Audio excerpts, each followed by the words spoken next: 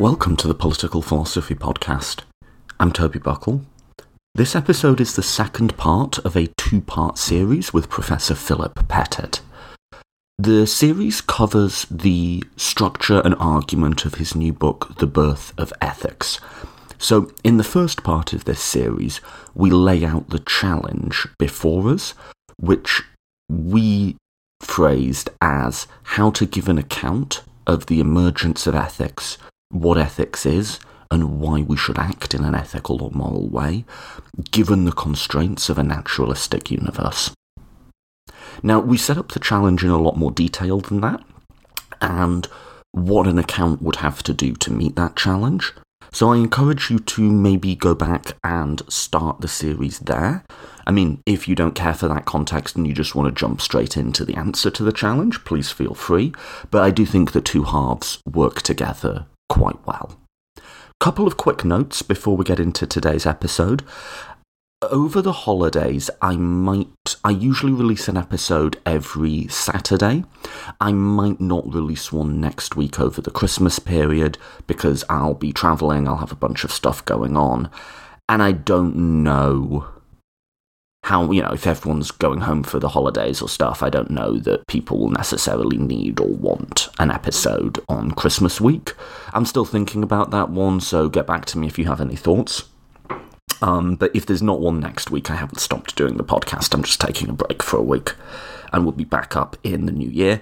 Second quick note, just before we get started, I asked for feedback some time ago on if we should do ads on the podcast, paid advertisements, either with me reading them, me plugging a particular service, or anything like that. Since then, as the show's numbers have picked up, I've received another couple of people who've contacted me. There's now apparently quite a big economy in this, and there's various agencies that act as facilitators between people who want products promoting and podcasters. I've decided I'm not going to. And here's my thinking, is even when I asked for feedback, a bunch of you said, yeah, if that's the cost of keeping the lights on or whatever, then so be it, do it, fine. Which I appreciate, but I've seen just on my personal Facebook feed a number of people complaining about ads on podcasts, and it bugs me too. There's a number of podcasts I really like that I think are completely spoiled by every 10 minutes the host interrupts to talk about a commercial product, and I just don't like it personally, so I'm not going to do it on this show. It's my podcast, I can do what I want with it, and I just think, especially for a conversation like this, where this is not, a product I'm putting out there that's going to be something that everyone's going to love, that's fine. It's a very niche thing where we do these deep, sustained philosophical arguments where we really try and get to the bottom of what's going on in a podcast and public-facing form. I think for this conversation I'm bringing you, if I put ads in it, it would destroy it. So I'm just not going to, and thankfully, enough of you have sponsored on Patreon that we more or less cover the various hosting costs of the show, which do add up. Now, anyway, so that's what I'm going to do going forward. I'll try and cover everything as best I can, and if you do want to support the show, like I say, we have a Patreon account. You can sponsor us on whatever level is appropriate to you. I've suggested a donation of $2 an episode, so if an episode is worth as much to you as a cup of coffee or some similarly priced equivalent, then we'd love your support. You can do more, you can do less. You can just go to patreon.com/politicalphilosophypodcast, patreon.com/politicalphilosophypodcast, and the links to that are also on the website, along with the links to follow us on social media, iTunes, all of that. The website is politicalphilosophypodcast.com, politicalphilosophypodcast.com. If you want to support the show but aren't able to do a donation of any kind, that's also fine. The whole point of this is it goes out for free. Another way you can support the show is by sharing it on your own social media. So either of those. And I'm going to make a commitment that I am never doing ads on this podcast, because the more I think about it, the more I realise how much I dislike them personally. And if listeners can help cover the costs directly, that would be great. And if you're not able to do that, sharing also helps. So those are my announcements. Let's get straight into today's show. I introduced Professor Pettit and we set up the conversation in the last episode. So if you're wondering what's going on in this one, maybe, like I say, go back and check that out. I'll make a couple of quick points about this episode. Is that there were some times, particularly when the conversation turned to moral consequentialism and when it turned to free will, that I was tempted to bring in some of my own views and push back a little bit, and you can see me sort of deciding not to. In retrospect, I'm really happy with that decision, because it meant we got to complete the argument of the book and really land it and get to the conclusion in a way that I'm really happy with. And I really like this episode, and a lot of what Professor Pettit said I got something out of personally, and I've been thinking about since, and I'm going to incorporate into my own set of arguments and my own ethical and political worldview. So this was legitimately super valuable for me, and I hope it is for you as well. I think there is actual moral wisdom. I think it is possible to know things about morality and even to be wise about them. And I genuinely think a lot of the parts of Philip's argument get to that level, that are morally wise. So I really hope you like this. Without any further preamble, let's get straight back into my conversation with Professor Philip Pettit.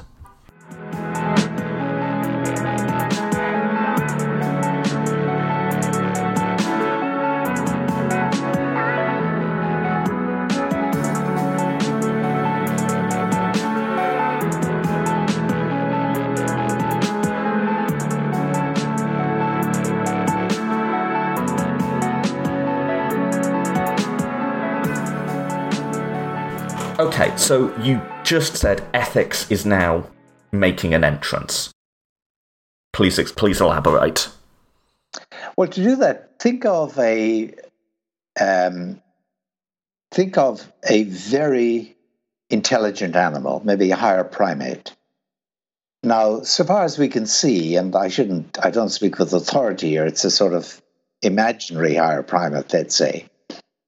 It presumably is going to have all sorts of desires, including desires, of course, that are quite altruistic for the welfare of its young, for example, all sorts of desires of that kind. And it's going to behave on the basis of those desires. Many of them will be, as I say, will be in tune with the welfare of others, not just their own selfish welfare, even perhaps altruistically with others that they interact with regularly.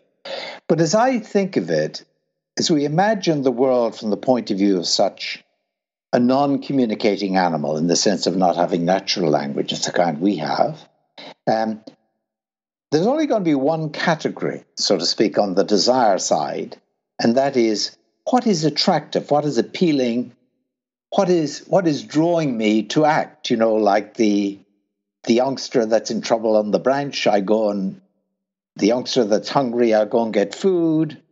I'm hungry myself. I see the plums on the tree. I go and get them. I eat them. Behavior is going to be totally driven by what's attractive to that creature. Now go back to our creatures, our imaginary human beings who'd gotten to the stage of making avowals and making pledges. And now here's what they're often going to find. I'm going to wake up. I've pledged that I'm going to go hunting with you, right? I've pledged that intention, right?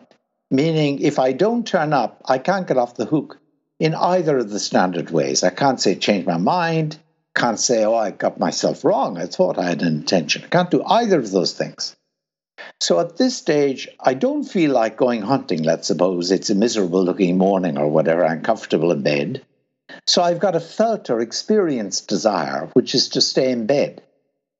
But I've got a committed desire, which is the desire I committed to you, or pledged to you, intention actually, to go hunting. And you think that's the door ethics is going to slip in through? That's the narrow wedge that ethics enters by, because at this point, there's going to be a contrast between what I find attractive and what I find, well, what do we say, attractive in light of what I have vowed or what I pledged?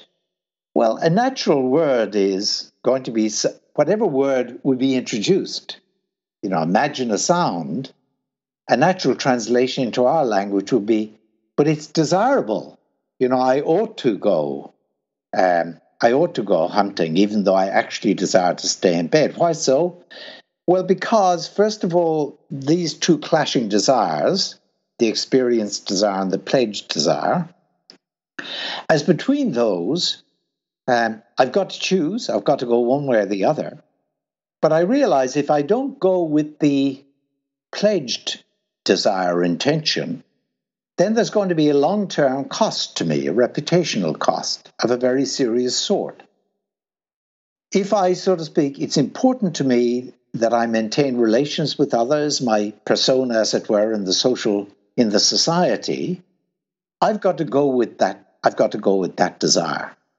And so I think at this point, you can already begin to see why these creatures, unlike our very intelligent primate, are going to, assuming they speak language, are going to look for a word, are going to find a word that expresses for them the fact that this way of behaving actually may not be all that attractive, but is still the way, so to speak, that I, well, to put it in English, should go or ought to go.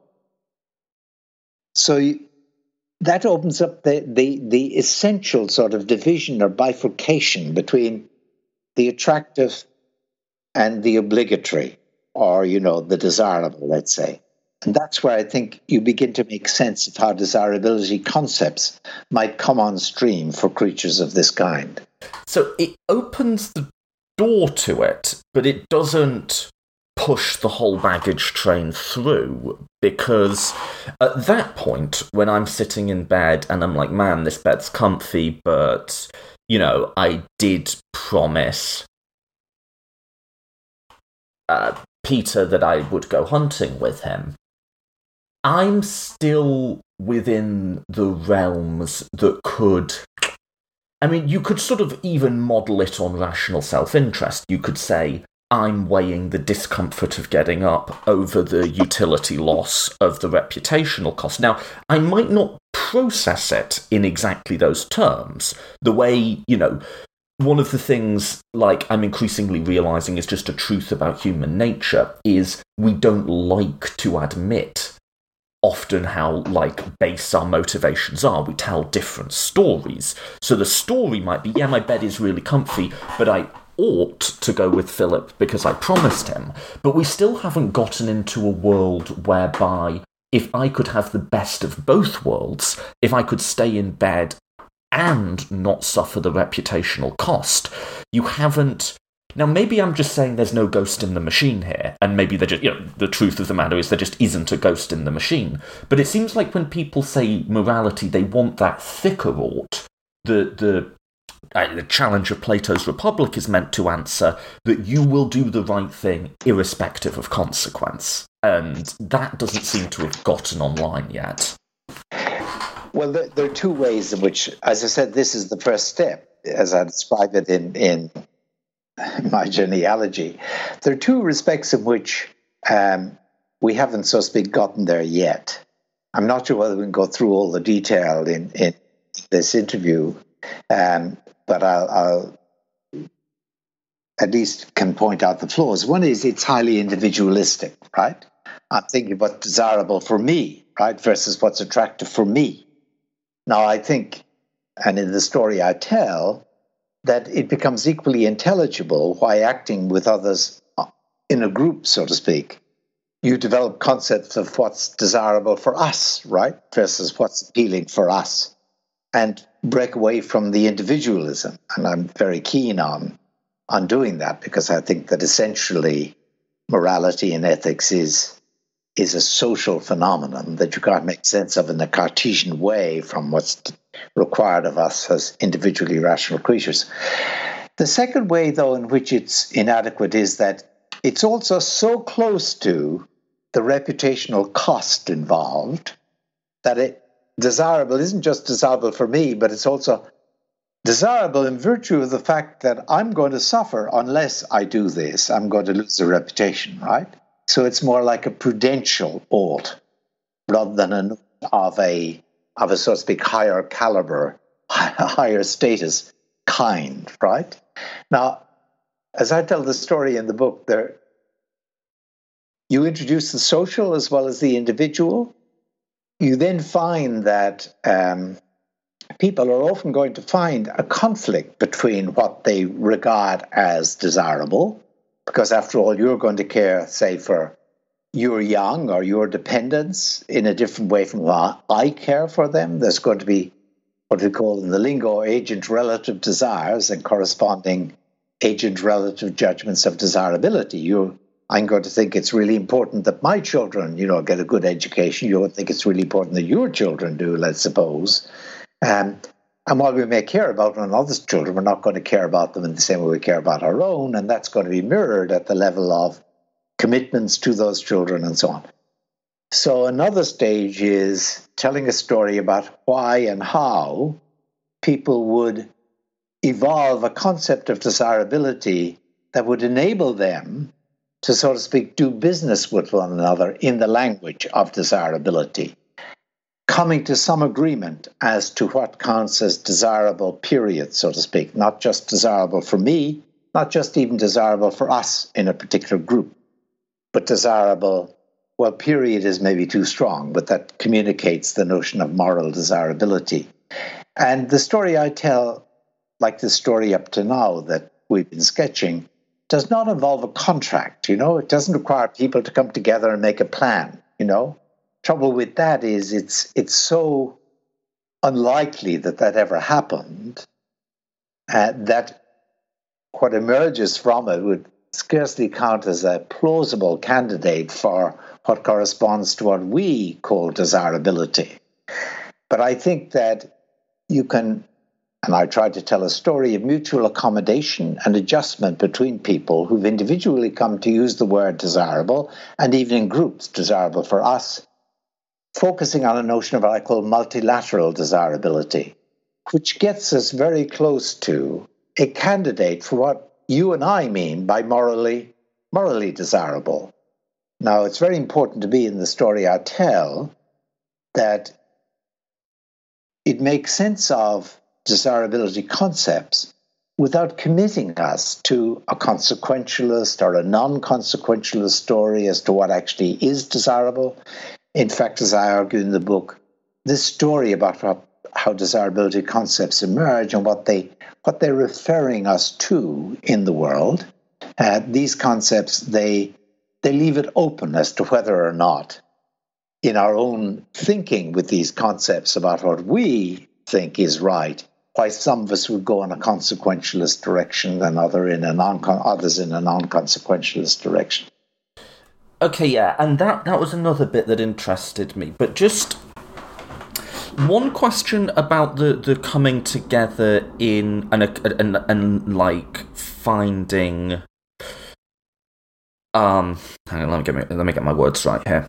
Finding like can we say like a shared consensus of at least some types of desirability that may be in conflict with other types of desirability is both consequentialism and at the very least deontology, if maybe not virtue ethics, both have a universalizing instinct that seems to be absent here, in that, if suffering is undesirable, it's undesirable for all people. If it's wrong to treat people as means and not as ends, or whatever that one is, then that's true across all space. Whereas it seems like you could have two tribes or communities that don't interact with each other at all, that form, and historically this surely must have been the case, radically divergent ideas. Even down to stuff like don't lie or don't kill. Some societies view honour killing as perfectly acceptable and others don't. And you would only be able to assess those moral oughts from within the framework of those communities, but you wouldn't be able to be in a position to stand outside of both and judge one over the other. Or am I getting that wrong somewhere? Well, there's certainly evidence that, different societies, and that was true in history, made different judgments as to what was desirable. So, for example, we know that many societies thought it was desirable to expose unwanted children, children that they couldn't support as babies. And we, I think, can explain many of those divergences. Some societies get caught in revenge, comes to be thought of as something, a matter of honor and so on. In other societies, it's deplored. But it's one thing to have divergence in what's judged to be desirable or undesirable. It's quite another thing to have divergence in the emergence of desirability concepts. And the very striking thing about our species is that regardless of divergence at the level of ethical judgments, we have an enormously shared ethical toolkit, as I call it in the book. And what I'm trying to explain is how we as a species could have come to have had an ethical toolkit with tools around the concept of desirability and the other one we're going to come to around the concept of responsibility. Now, I think that one of the features of desirability, as you say, as we approach desirability period, is that it is regarded as relatively universal on all sides.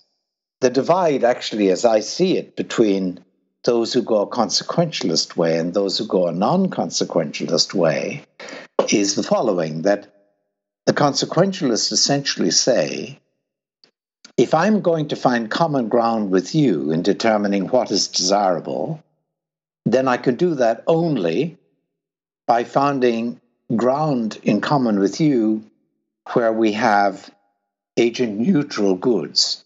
Pain is bad, peace is good, general features like that. And that is the coinage, the currency in which ultimately all moral justification has to rest. And that's possible with the ethical toolkit as we've explained it, because there are agent-neutral concepts of desirability that we can explain the emergence of. The non-consequentialist, and that's a very large school indeed, basically what they say is, and it's perfectly intelligible why they should say it, this is, I'm now wearing a hat where I regard both schools of thought as wholly intelligible. The non-consequentialist says, no, we can find common ground of a different sort. And it'll certainly include the agent-neutral values of the kind you mentioned. We all think pain is good, pain is bad, peace is good, and so on. Prosperity is good. But I care about my children in a way in which you don't, and you care about yours in the way in which I don't, and you care about maybe your promises being kept in the way I don't care about your promises being kept, to a third party, that is. And I care about my promises being kept in the way you don't care. But here's how we can justify to one another, find common ground with one another, is by arguing, look, what I just did may not promote agent-neutral values that I share with you best, but you should understand what I did because it's based in part on values, agent-relative values, like the good of helping my children, keeping my promises, that at least you can understand by isomorphism with me. Because you, and I wouldn't blame you for doing it, would care about your children or your reputation, your promise-keeping in an analogous way. So consequentialism finds an identical ground between you and me when it comes to our justifying our actions to one another in the currency of desirability, whereas the non-consequentialist is happy with isomorphic ground in justification between people. Okay, so let's not go down the rabbit hole of who's right there, because No, I don't want... Yeah. Because I've done literally, it's got to be like 15 hours of conversations at this point on why I think what the non-consequentialist said there is sort of missing the point, and actually they're kind of a consequentialist deep down. They're just not admitting it to themselves. But that's another story. So let me just let me just map back and try and make sense of what you just said for my own sake, because this isn't the most easy and straightforward conversation to have in the world. But what you're saying I raised the challenge of universalizability. That seems to be a property we want in our moral systems, right? And I pointed out that, like, different tribes might come to quite different conceptions of what's desirable. And you said, well, yes, that's true, but they both come to an understanding, both in our counterfactual history and seemingly in the world, that there is such a thing as the desirable in the first place. If the particulars of our morality aren't universal, the fact that we recognise that domain broadly seems to be for the vast majority of people. Did I track that back right? You did. I would just add, though, one further point about universalizability, where I think you and I agree.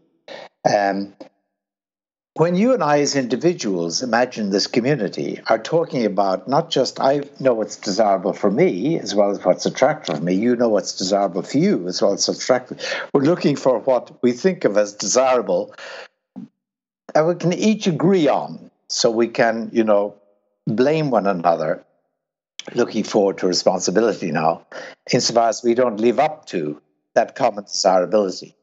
When we're looking for that multilateral, as I called it, desirability, we have to take account of one another's perspectives. Now, one way of doing that and finding a multilateral notion of what's desirable would be by determining what's desirable in this multilateral way on the basis only of neutral values, right? Values that each of us recognizes equally. Or we could do it on the basis of a mix of those values and agent-relative values in the non-consequentialist way. That's what I'm saying.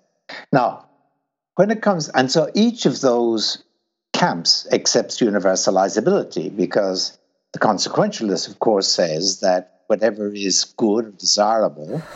So hang on, because this is kind of a funny sentence to say.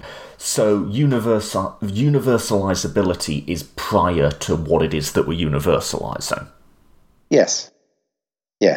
So when you say universalizability, I mean, I say something is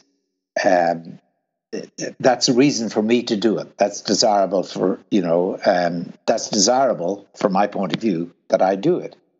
And you say, well, if you're using desirable in the multilateral way, then if it's desirable for you, it ought to be desirable for anyone in your situation, with your circumstances, et cetera, et cetera, et cetera.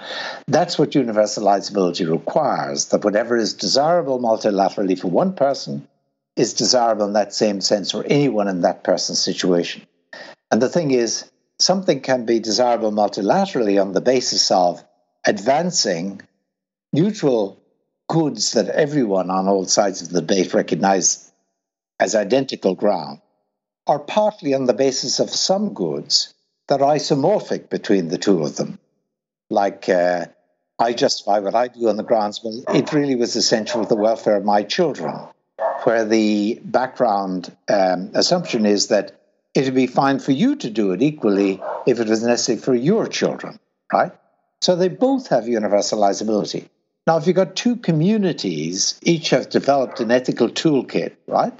Each has developed a notion of desirable for the individual, desirable for a particular group, desirable, period, multilaterally, and they come into conflict with one another, right? They come into exchange with one another.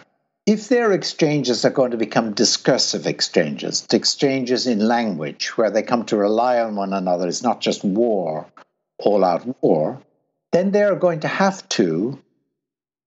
a notion of multilaterally desirable that's going to be shared between them, at least on a range of issues, or they will be forever, so to speak, locked in conflict at that level. So the push as individual meets individual, group meets group, societies meets society, pushes us towards a notion of multilateral desirability, whether consequentialist or non-consequentialist in nature, that encompasses everybody so that each can agree if that's multilaterally desirable for me or for us, our group, or us, our society, it's desirable for any. Right, because it's necessarily... How do I want to say this? But it's it's linguistically and pragmatically necessary to talk in universalizable terms. So if we're from different tribes and I'm saying your tribe ought not to steal cattle from our tribe, yes, right? Like that is necessarily a universal statement, right? Mm-hmm. It makes no sense for me to go up to you and say, listen, according to what I find desirable, I don't want you touching my cattle, but I understand that, like, you want to touch the cattle, and there's no, it doesn't make sense to talk in a way that's local there as like a strategic, right? Right. So if I've got a desirability concept that's just desirable for me, and you've got just desirable for you, then we could be locked in mortal combat, so to speak. You looking for what's desirable for you, I for what's desirable for me. And if we're going to, in the language of desirability, which we've now accessed already in terms of the narrative we've told, then we have to expand to a notion of multilateral desirability in order to find a currency in which to justify ourselves, each of us, to the other. So let me come in here and say something that I don't agree with, but I think that a lot of people will be saying right now, is this is the part where people are going to want a ghost in the machine, right? People are going to want to say, but in virtue of what? Right? Like, we're from different tribes, I'm telling you to leave my bloody cows alone, and I'm appealing to something universal. And I think people, God, abstract reason, something, people are going to want to say, so there's nothing behind this other than that's just how we exchange words and bonds with each other.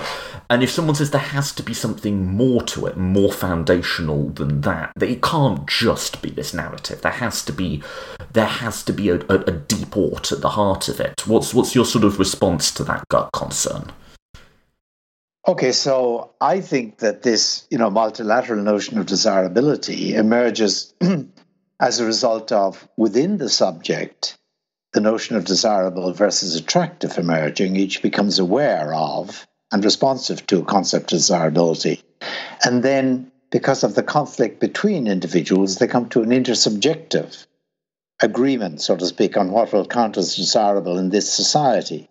And of course, societies then build up judgments, assumptions about what is desirable in that sense. And they raise their children, to accept that not killing is desirable in this sense, that, not lying, telling the truth is desirable in this multilateral sense.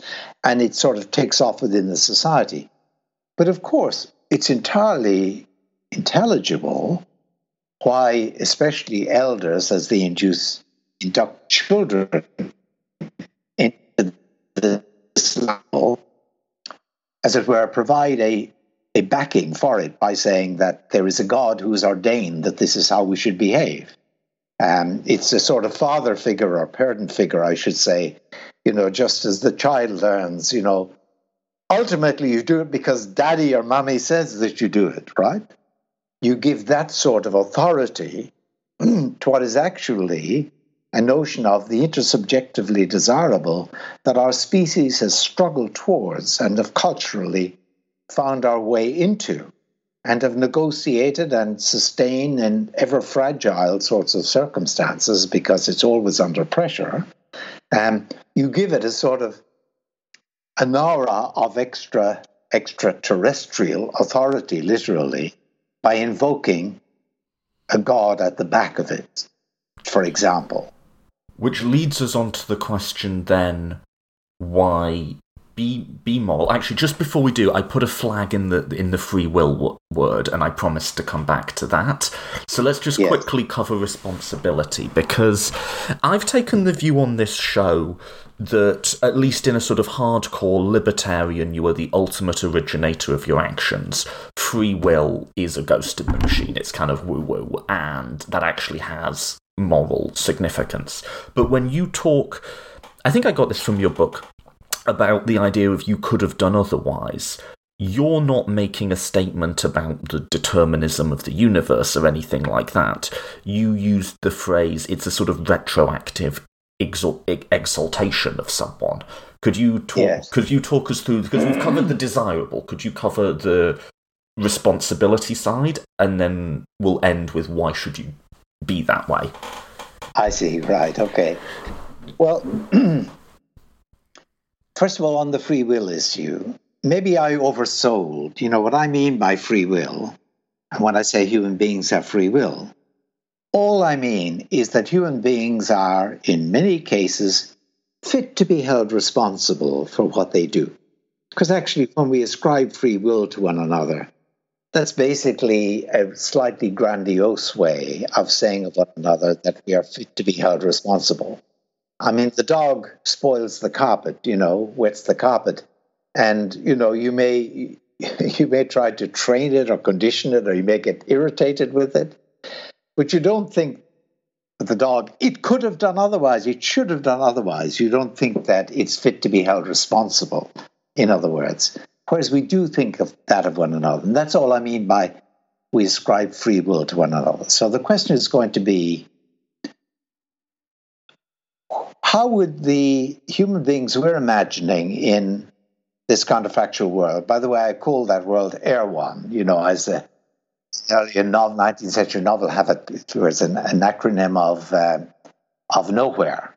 In Erewhon, right? We've explained how these people would have come to have notions of desirability, even worked the way towards the notion of the multilaterally desirable, in that sense, the ethically desirable. So how would they come to have the idea of one another that they are fit to be held responsible, treat one another as if, so to speak, determinism were not true, as if we had this spooky power, of directing the physical world, our bodies, in one direction or another, rather than having natural laws, so to speak, do that. And this, of course, is really maybe the major question in philosophy, is to find room for fitness to be held responsible. So here's the story that I develop in the book, and I should say it's built on independent joint work with Victoria McGeer. So imagine these creatures, these protagonists in Erewhon, and they are mutually reliant, as we've said. They each care a lot about their own reputation. They've each learned to make avowals and pledges, staking their reputation on it. They've each learned the language of desirability that comes in train with that. Okay, now let's just focus on the fact that they each assume of the other that the other is reputationally sensitive. In other words, they each assume, if I take it that you're more likely to turn up at the hunt, to go back to that example, because you pledged to be at the hunt, meaning that you couldn't get off the reputational hook by saying that you'd changed your mind or that you'd got your mind wrong, then I'm assuming of you that you really care about what I think of you.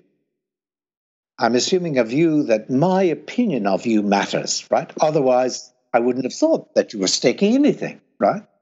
But of course, you assume the same of me, and indeed it's a matter of common assumption in the society that we're each terribly responsive to what others think of us, right? Okay, first step. Second step, right? Insofar as that's true, you're in a situation where, let's suppose, someone has asked you,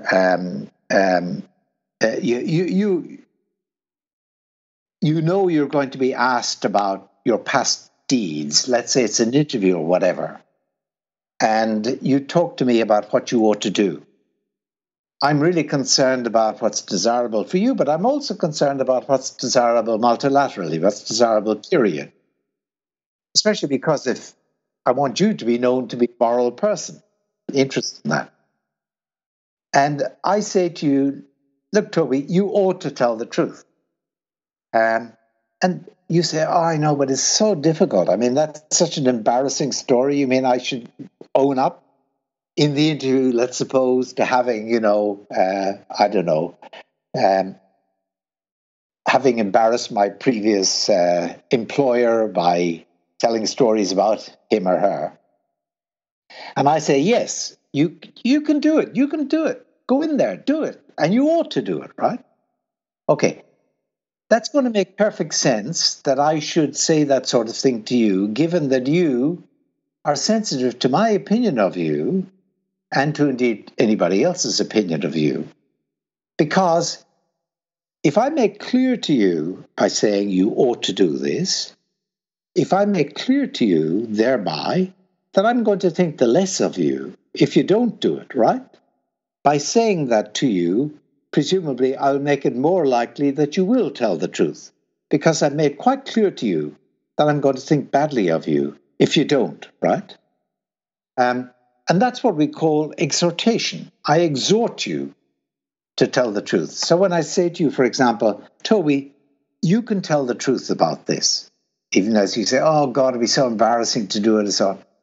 I say, no, Toby, you can tell the truth. I'm not recording some metaphysical modal truth that there is a possibility out there that you tell the truth, like a third detached party might be doing. I'm saying something that I think will actually make it more likely that you will tell the truth. I'm not just recording the fact that it's possible for you to tell the truth. I'm making it more likely by saying that you will actually tell the truth. And that's what we call exhortation. And all the time in life, whether formally, explicitly, or implicitly, informally, we live in an exhortative community, We just look at one another and we know of the other person. They're going to think badly if I don't that. That's almost as if the other person is exhorting us, to behave in the way that they would approve of. Will we assume shared standards of decent society here? Okay, suppose you go to the interview and you don't tell the truth, you tell a lie, and you come out afterwards, I was maybe at the interview, I know this, or you tell me you told a lie, and I said, Toby. in that tone. In that tone, I once trained to be a priest, so I'm a master of that tone. I say, Toby, you could have told the truth. You ought to have told the truth. What am I saying? I know you failed. You didn't actually. And presumably the way your brain was just before action, that led inexorably, let's suppose, or maybe by chance at a certain quantum level, to telling the lie you told. But here I am saying, you ought to have told the truth. You could have told the truth. What am I doing? Well, here's the story that I like. And indeed, as I say something like this, I defend separately with Victoria McGeer. I'm basically standing with the attitudes that I had when I exhorted you before the action. Proactive, so to speak, or ex-ante exhortation is what I did beforehand. What I do afterwards when I say you ought to, you could have told the truth, is I'm standing with those same attitudes. And that's what I call, for want of a better phrase, I'm exhorting you ex post to have told the truth. What I'm saying to you really is, look, Toby, I haven't given up on you. I mean, I could have decided, having told a lie, that you're a pathological liar. You can't help yourself, right? And I might just give up on you, in which case I'd never rely on you again. I'd have probably very little to do with you that involved relying on your word. No, I'm staying with you when I say you could have told the truth. Now, what makes it true that you could have told the truth, if indeed it is true? Well, what makes it true is that you're a person who remains within reach of the exhortation of your fellows, of others, of me in particular. And that's a fact about you that I am recording when I say you could have told the truth. What makes that true is that the thoughts I have about you, that you belong to this exhortable community. You haven't been cast into the outer darkness, so to speak, of the unexhortable, those beyond the reach of words. But that wouldn't apply to a baby, right? Or someone exactly. who was, it's not even moral. It is moral, but it's a statement about. Well, it's a statement about causality. It's a statement that my actions can be influenced. I'm saying of you that you are the sort of person responsive to exhortation based on these considerations of desirability, which presumptively you agree with, and you're not beyond the reach of those considerations. That's what I'm saying about you. So we do acknowledge in all ethical communities where communities in which we hold one another responsible, that there are certain factors called excuses or exemptions that really do block it. And if I learned after the fact that actually someone going into as you went into the interview, someone said, I'm going to really hurt your child unless you tell a lie, right? Right. Well, if it turns out I learned that's the case, I won't say to you, you should have told the truth, you could have told the truth. Because we all recognize that there are some factors like, the welfare of your child depends on it, that really are excuses, that would get you off the hook. But provided there wasn't something like an excuse there that stopped you from telling the truth, provided it was just the way you went, and provided I still think you are reachable by words, by exhortation, I'm going to say to you, you could have done otherwise. You should have done otherwise. I'm going to register that fact about you as a person. And of course, that's a very respectful fact. I'm saying, I'm not, so to speak, casting you aside. I'm not ostracizing you. I'm not just resigning myself to you being pathological. I'm sticking with you. And that's where I think the notion of responsibility. We treat one another as fit to be held responsible when we treat one another as within the pale, as within the community of the mutually exhortable. We're signaling that the person in question is still within that community. Okay, but final question, and it's going to be a hell of a question to close on, is, let's say someone's followed us with the argument so far, someone who retains the impulse that there must be a god in the machine somewhere. Maybe not a god, but some outside source of value, right? And they say, okay, I understand that we use language, I understand what you're telling me about vowels, I understand from a strategic, game theoretic point of view why we would get into the habit of making a vowel. Good. I understand that because of that we would develop conflicting or sometimes conflicting ideas of goods that we want to pursue because of incentives and language we have that other animals don't. And I understand how we would use language to exhort or maybe even to shame or reprimand people. Yes. Again, from a strategic point of view, I get how all of this could be true historically, or even if not true historically, all of this is a plausible account that explains what morality is. But you have still not told me why I should be moral, assuming I can get away with so not being. Excellent, really good. So let's make it really difficult. I mean, take the question that I raised in the book about this topic is, suppose I made a deathbed promise to someone, and maybe it's a promise to do something such that no one else will know about the promise or whether or not I did it, and no one will benefit or be harmed by doing it or not doing it. Maybe I promised someone on a deathbed, someone I used to mountaineer with as a younger person, that in their memory I will climb such and such a mountain that actually might be very bad for my health, right? Nobody will know I made the promise. No one's better off by my keeping it. No one's worse off by my not keeping it. So why would I have any reason whatsoever to keep a promise like that? I mean, would there be, in other words, any aspect of desirability such that I would feel that I owe it to the person and that it's right and desirable for me and that I'm fit to be held responsible if I don't, fit to be blamed if I don't do it? Well, here's the best that I make of that. Within the sort of narrative of the book, as I've stressed, avowal and pledging, mutual commitment is really of the essence of us as human beings. Now, we get that ladder that takes us to the level of avowing and begins in self-interest and reputation, that's for sure. But I believe that that ladder gets kicked away actually quite early on because we come to realize that each one of us, so to speak, is two persons. On the one hand, we're the agent of impulse and inkling. The agent who is inclined to believe this, who's inclined to be tempted to that, this desire, whatever. And on the other hand, we're the person, the persona, that we have willy-nilly projected for ourselves in all the avowals and pledges we've made to others.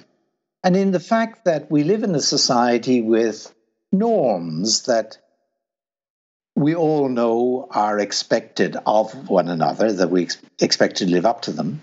And we haven't disowned those norms, so we've let others assume that we're actually pledged to keep those norms, right? And the persona we project is that of someone who lives up to all of this that is expected of him by other people in virtue of his explicit or implicit avowals and pledges, commitments. We're commissive creatures, right? Now, actually, I think what it is to be a person is precisely to be an agent, unlike a dog or even very high primate, who projects a persona by virtue of the fact that they belong to a community of words, a community of conversation and discourse. And so my very person, who I am as a person, is tied to the persona I have projected in all those words, spoken or unspoken, that others have built expectations of me around. And of course, that I have come to expect of myself too, see myself as they will see me. So it's my integrity as a person that's tied up crucially with my behaving in accordance with my judgments as to what is multilaterally desirable and what, consistently with multilaterally desirable, is particularly desirable for me or for mine. And if I don't live up to that, including to the promise made to the friend, I'm less of that person that I, projected. Polonius, I know it's often said to be ironic on Shakespeare's part, but, Polonius says, to thine own self be true, and then adds that if you are, you can't be false to any man, I think there's a deep truth in that, actually. I think we build the person we are, and it's always in the making, on the basis of living up to the persona we project, and we're always projecting a persona in what we say and in what is taken to be true of us by other people in the community that we inhabit. But you're not ultimately getting out of desirability in a very, very, very broad sense. So you're not talking desirability in terms of rational self-interest, which is a modern construct that's quite narrow and it doesn't capture who we are. It's not... it is hedonism in a very broad sense of, all that we could care about is conscious experience, but it's much more than just your immediate hedonic state. It's more like, what would you look back on your life and feel was an honest, authentic representation of who you wanted to be? But there's no external source. You're still not getting outside of, you're appealing to reasons to do with my desirability. You're not, there's no point where you're putting something in that is an objective thing that you can anchor this to. Yes, you've climbed a ladder which begins, as Yeats says, in the foul rag and bone shop of the heart, the rag and bone shop of self-interest and reputational concern.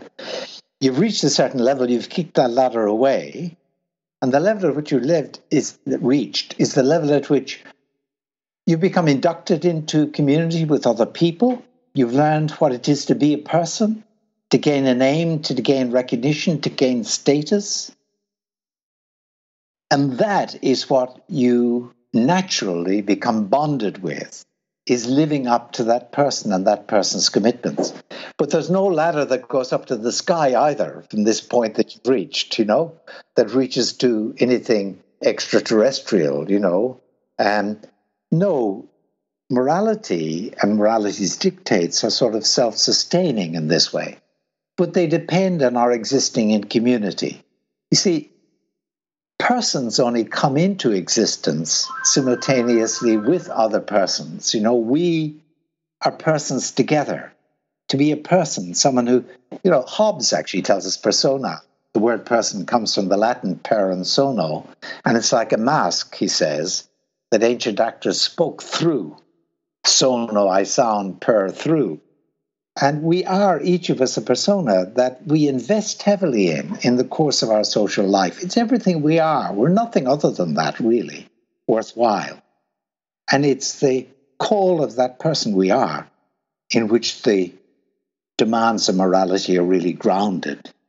And that's why we are so answerable to being held responsible by others. We're really being called back to that self that we are enabled to become in the company of others. And we answer the challenge of Plato's Republic. Well, in a way, that's what philosophers have been out about for 2,500 years. I mean, we're all struggling from that same sort of sense, and, with morality, I guess, there really are the two ladders tells it all. I mean, one is a story according to which morality is just another name for enlightened self-interest. You never kick away the ladder that begins in the foul rag and bone shop of the heart. And the other is the story in which, it's the ladder that takes us to the transcendent, and that's where it's, so to speak, there's a skyhook holding it up, from what's transcendent. And what I want is to be a soft naturalist. The world is a naturalistic place. I mean, there's an awful lot we don't know about it, an awful lot we don't know about morality and about reality, rather. But morality is a human construct. It's the precipitate of human community. And personhood is a gift that becomes available to us as a precipitate of human community. And we reach for being a person, in interaction with others. They're all a package deal, being a person, being moral, being fit to be held responsible, and counting as having free will. Just because money isn't ultimately tied to something and it only exists in our perception doesn't make it any the less real. Exactly. It's a nice analogy, isn't it? I mean, I hadn't really thought of it that way, but money comes into existence on the basis of course, what is there in the natural world, the gold or the cattle or the cigarettes. And morality is the same. It comes into existence on the basis of our interactions, the habits of mutual dependence, the habits of mutual commitment, achieving a point of view that is multilateral and desirability, and holding one another to the standards of desirability, as we naturally do. The fact that the foundation is so squishy and subjective seeming doesn't mean that you can't have quite hard facts about money. Like, if you're telling someone the exchange rate is something, there is a objective truth that is epistemologically knowable about what the exchange rate is.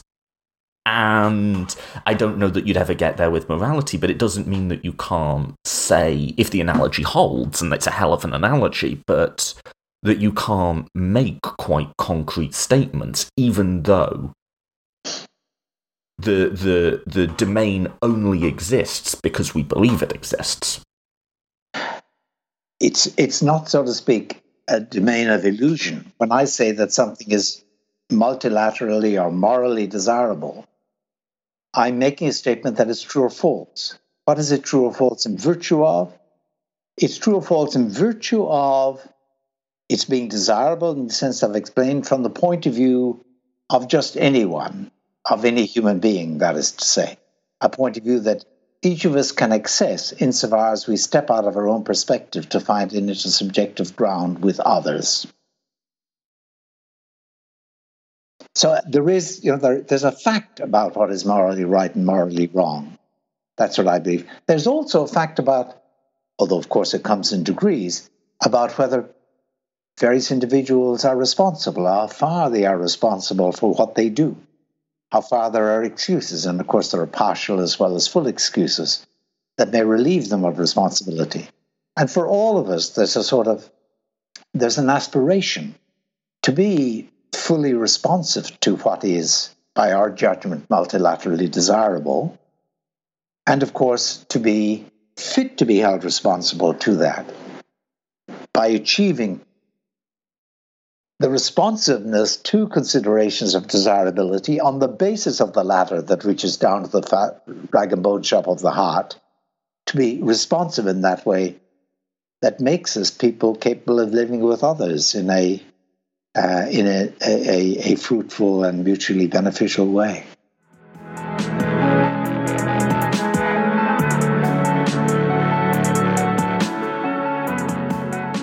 Thank you for listening to the Political Philosophy Podcast. As I mentioned in the conversation, There's a few topics we covered quite briefly here that I've covered in much more detail elsewhere. So if you're interested in the free will debate, I had a 2-part series with Professor Greg Caruso, which was very popular. You can check that out. And if you're interested in moral consequentialism, I've got an episode called Utilitarianism with Professor Roger Crisp of Oxford University. And I also debate metaethics with Tamla Summers of the Very Bad Wizards podcast. There's an episode called The Point of Moral Philosophy, where we get into a sort of back and forth on whether consequentialism or sort of some form of virtue ethics is correct. So do check out all of that.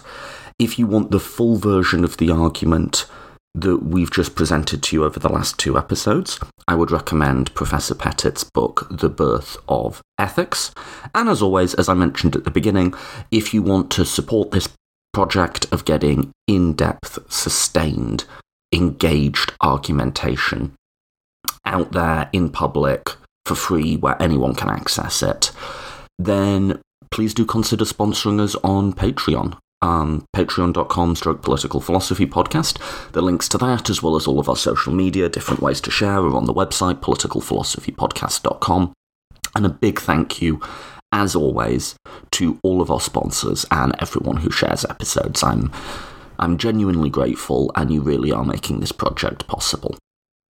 Apart from that, I will maybe see you next week. Well, I won't see any of you because it's an audio recording and I don't see the audience, but you know what I mean. I may have an episode out next week. I might take a break over the holidays. I'll post on social media what I'm going to do with that.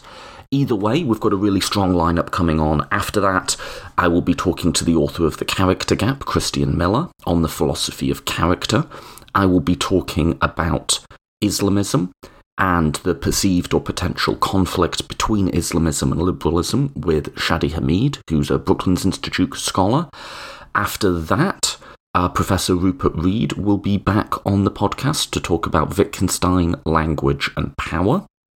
And Dale Martin will return, and we're going to cover the gender spectrum that's presented to us in the New Testament. What did the New Testament authors think about sex and sexuality and marriage?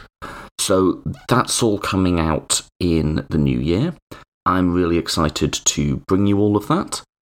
And yeah, thanks again for listening. Until then.